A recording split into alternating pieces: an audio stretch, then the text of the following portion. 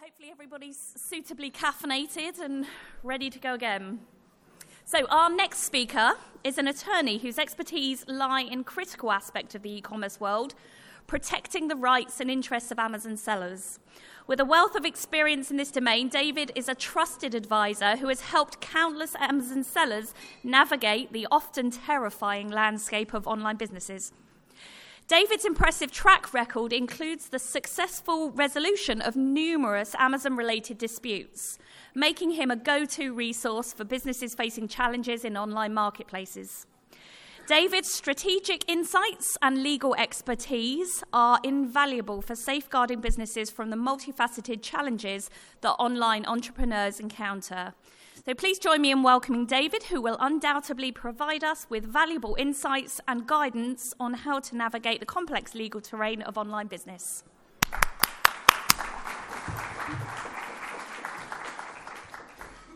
Thank you. Thank you very much for that fabulous introduction. Okay. So, as Kate mentioned, my name is David. I am a lawyer that represents Amazon sellers. And today we're going to talk about preventing and resolving Amazon suspensions. So, show of hands, how many people have had their Amazon account suspended before? Okay, so quite a few. And what about ASIN suspensions? I'm assuming more. Okay. All right, so that's what we're going to talk about today. So a little bit more about me, again, specializing in Amazon-related issues, and we help with listing and account suspensions, brand protection, IP infringement, registrations, and various types of disputes, along with various business law issues. So the challenge of Amazon suspensions, I'm going to cover common suspensions that sellers run into, what causes those suspensions, how to prevent them, and most importantly, potentially how to reinstate them. So some of the most common suspensions in 2023, and this list changes, I would say, year to year. There are some that would be on my list every year, some not as much. So we're going to talk about inauthentics, business verifications, related accounts, along with a slew of others that I see sellers suspended for time and time again. All right, so inauthentic suspensions, these in general, I would say, as long as you have solid invoices, are usually the easiest to resolve, but they're very difficult when you don't have solid invoices. So number one, thoroughly vetting suppliers, absolutely crucial. So many sellers would avoid suspensions if they did this before these issues come up. So making sure an online presence exists, again, vital. If your supplier doesn't have a website, very difficult for Amazon to accept your invoices. Another way of preventing this is just monitoring customer messages and negative feedback. Sometimes sellers tend to avoid it. If there's a one-off or there's just a few negative reviews, doesn't necessarily mean it's going to cause an issue, but you should always be on the lookout for common issues that sellers have. Also, checking for damaged, expired products and shipping problems, and reviewing the product before you're joining listings. I know a lot of sellers tend to piggyback off of certain listings. Making sure that they match exactly is vital. So sometimes brand names might sound different. Sometimes there's different model numbers. All these can cause inauthentic suspensions. All right, I want to talk a little bit about business verifications. I'm sure if you sell in the U.S., you heard about the Informed Consumers Act back over the summer.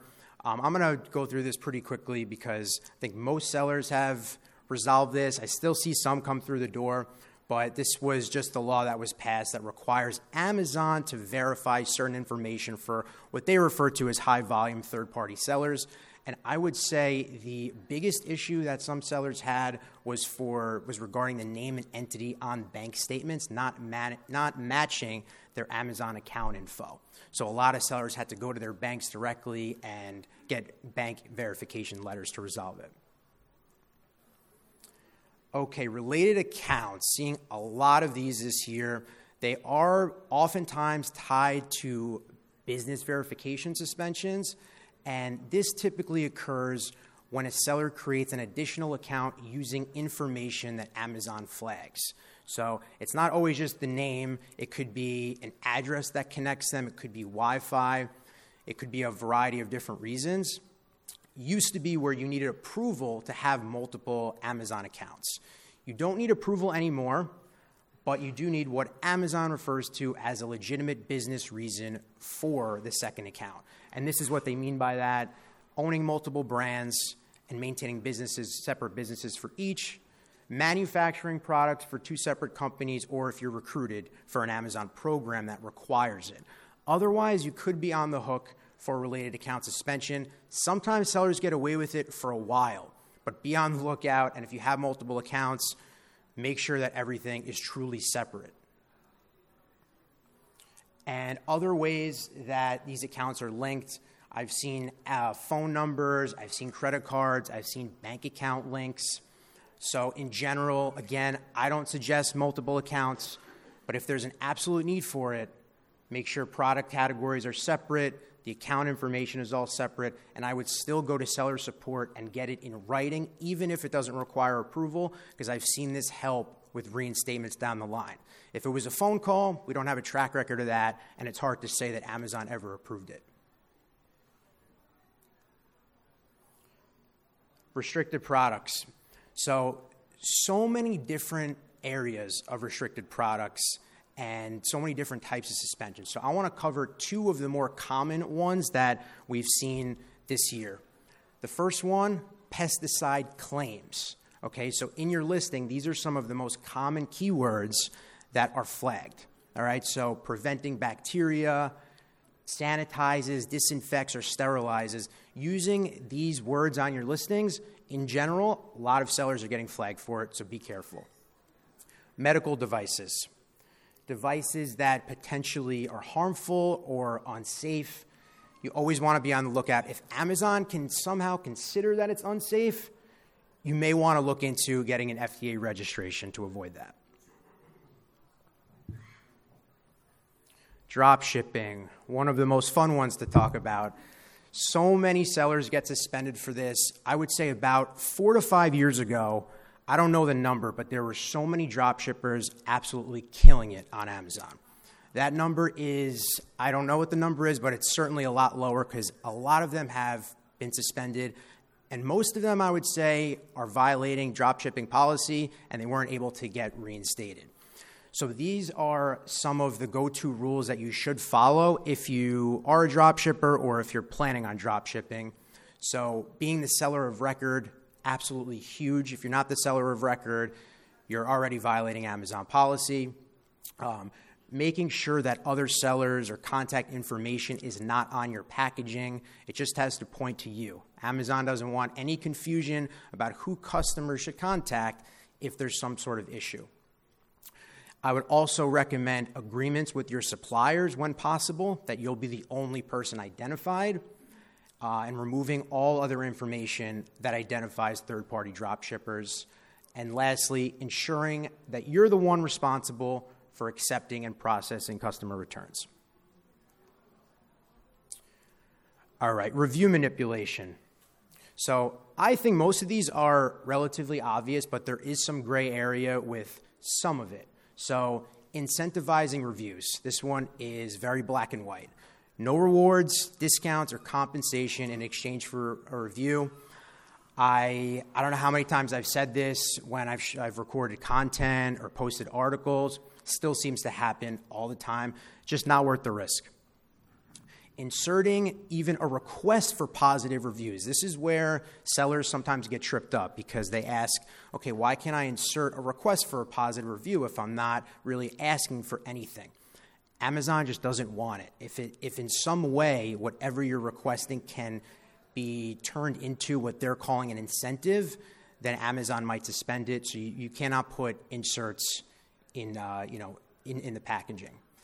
And of course, writing reviews for asking family members or friends or employees to write reviews.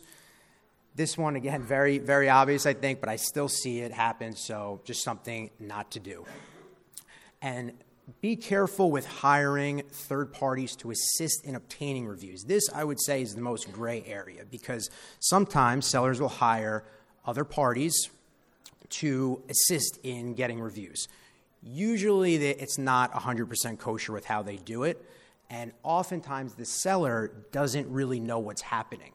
So when it comes to reinstating it, if we don't really know exactly what the company was doing to get the reviews, it makes it that much harder.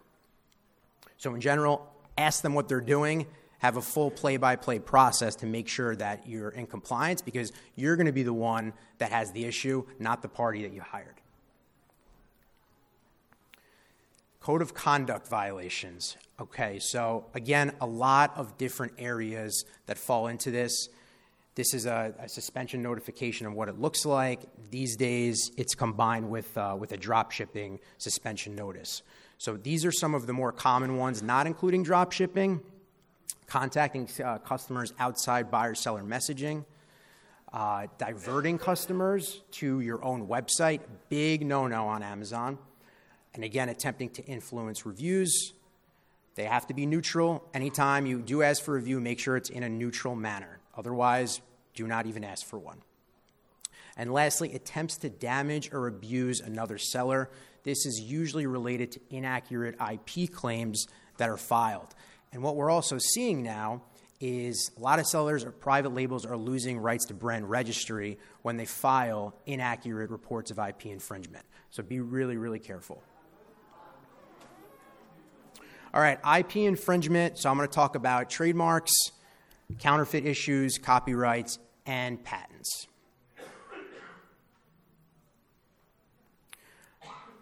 All right, so what is a trademark, right? So a word, a phrase, a symbol that identifies a brand, right? So if you're using well-known brand names in your listings, if you're not actually offering them, you shouldn't be using the brand name to begin with, okay? So you want to always ask yourself, does this create confusion as to the source of the goods?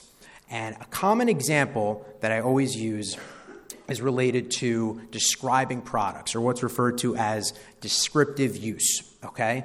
So if you're selling TVs, right, you're in the TV business, and you're describing a product as crystal clear, okay?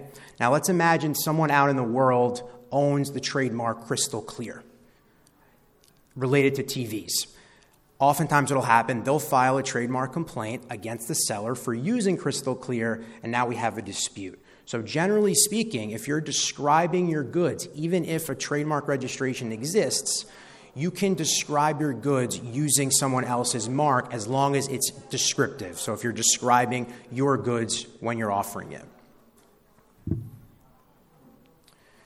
Counterfeit accusations. So this is related to trademark infringement, and a lot of sellers ask the differences. So if you are selling a counterfeit product, you're automatically also infringing on a trademark. But the reverse is actually not true. So you can be infringing on a trademark, but the product doesn't necessarily have to be counterfeit, okay? So vetting suppliers, I cannot stress that enough. And I don't think I mentioned making sure that the company's information matches. So what I always do is I look at the invoice and I compare it with the website and what Google shows. If the names and addresses and phone numbers and email addresses don't match across all three, Amazon is probably going to deny it. So what I'd recommend is looking at all of that before you even start offering the product. No, that's a lot of work, but it could just save so much time down the road.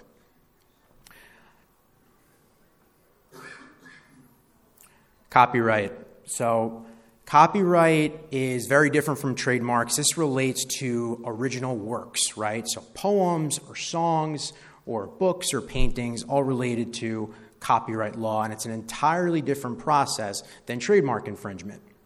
So the most common copyright issues that we see are related to photographs and verbiage, okay? So relatively straightforward, just sellers genuinely just using other photographs that they're not supposed to use, okay?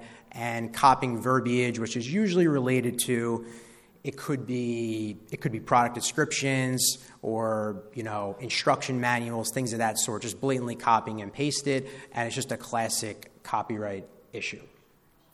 And I want to talk about what Amazon's policy is with perpetual licenses. So if you're a seller that joins listings, you have what's referred to as a perpetual license to use what's on that listing itself. So any photograph or anything that the listing creator created, any seller is allowed to piggyback off of that as long as you're offering the exact same product.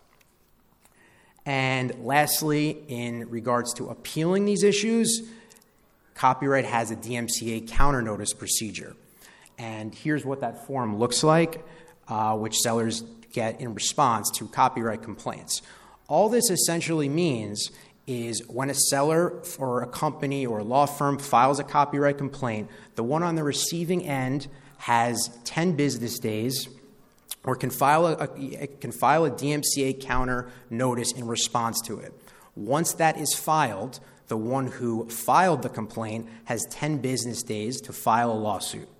If they do, now we're in a courtroom and the listing stays removed. If they don't file a lawsuit within those 10 business days, the ASIN gets automatically reinstated. So, of course, there's a bit of risk to filing a counter notice because you're essentially opening the door to litigation, but it's very effective in resolving copyright issues when you're not actually infringing. All right, so patents. I'm going to talk about two main types of patents today: design patents and utility patents. So stay with me. I know I'm throwing a lot at everybody in a short period of time here. Okay, so utility patents protect how products work, right? And it's any new process or machine. So the example, a classic example of that is a toaster oven. And a design patent is very different. It's related to what the product actually looks like. So I believe about 90% of utility patent applications are rejected and 90% of design patent applications are accepted. So that kind of gives you an idea of which one protects you better. All right, utility patents are way more expensive and much wider protection than design patents. Because design patents, in my example here, you can have a Mickey Mouse toaster oven and call it, and register it as a design patent. So do with that what you will. How to avoid patent complaints. This is probably the most complex portion of intellectual property. So if you own a product, right, or a brand, you need to make sure that there's no patents that are registered before your product is being sold. So if it's a really unique product, you have to ask yourself, okay, I need to conduct a patent search to make sure that I'm not infringing. I've seen absolute nightmare scenarios where sellers did not do this, and next thing they know, it could be 6 figures worth of inventory that now they don't know what to do with. So you don't want to be in that situation. If it's not your product and you have a supplier for it, ask them if they have a patent or if they have a license to offer a product. And in general, this is for products that are more unique. It doesn't necessarily mean for everything. And in response, Amazon, when a patent complaint is filed, Amazon's requesting letters of non-infringement. Okay, letters of non-infringement from legal counsel. And in those cases, we have to show that the product is invalid, that the patent is invalid, rather. All right, I'm running out of time, so this is a very quick, step-by-step, brief overview of how you should address and resolve IP complaints. So really quickly, reviewing the IP registration, I have 2 of the U.S. government websites here, whether the complaint is valid or not. So yeah, feel free to take a quick picture of this, and I think this will also be circulated. And of course, lastly, contacting the rights owner. Plans of action to reinstate accounts. Again, I'm going to go through this really quickly. Root causes, try and avoid emotion when you write your root causes. Try and stay on track, stay on topic. Don't talk about other sorts of issues, emotional issues, family problems. Amazon doesn't care how long you've been selling on Amazon, how great you are. A million excuses under the sun. It's not going to matter. You have to keep it to the particular issue that we're talking about. And corrective actions, that's how we fixed it today. What have we done? Preventative measures is more of the long-term resolution. And again, feel free to take a screenshot.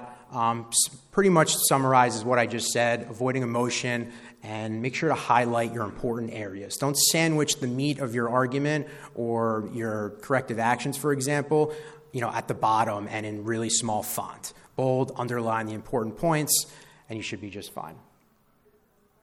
And that's all I have. Any questions with the